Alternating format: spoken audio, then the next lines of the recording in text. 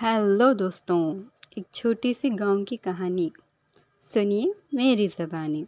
एक छोटे से गांव में एक छोटी सी फैमिली रहती थी। छोटी सी फैमिली मतलब एक माँ और बेटा। माँ का सहारा बेटा था, बेटे का सहारा माँ थी। इन दोनों का कोई दूसरा नहीं था। हुआ यूं था। हेलो दोस्तों, एक छोटी सी गांव की कहानी सुनिए मेरी ज़बानी।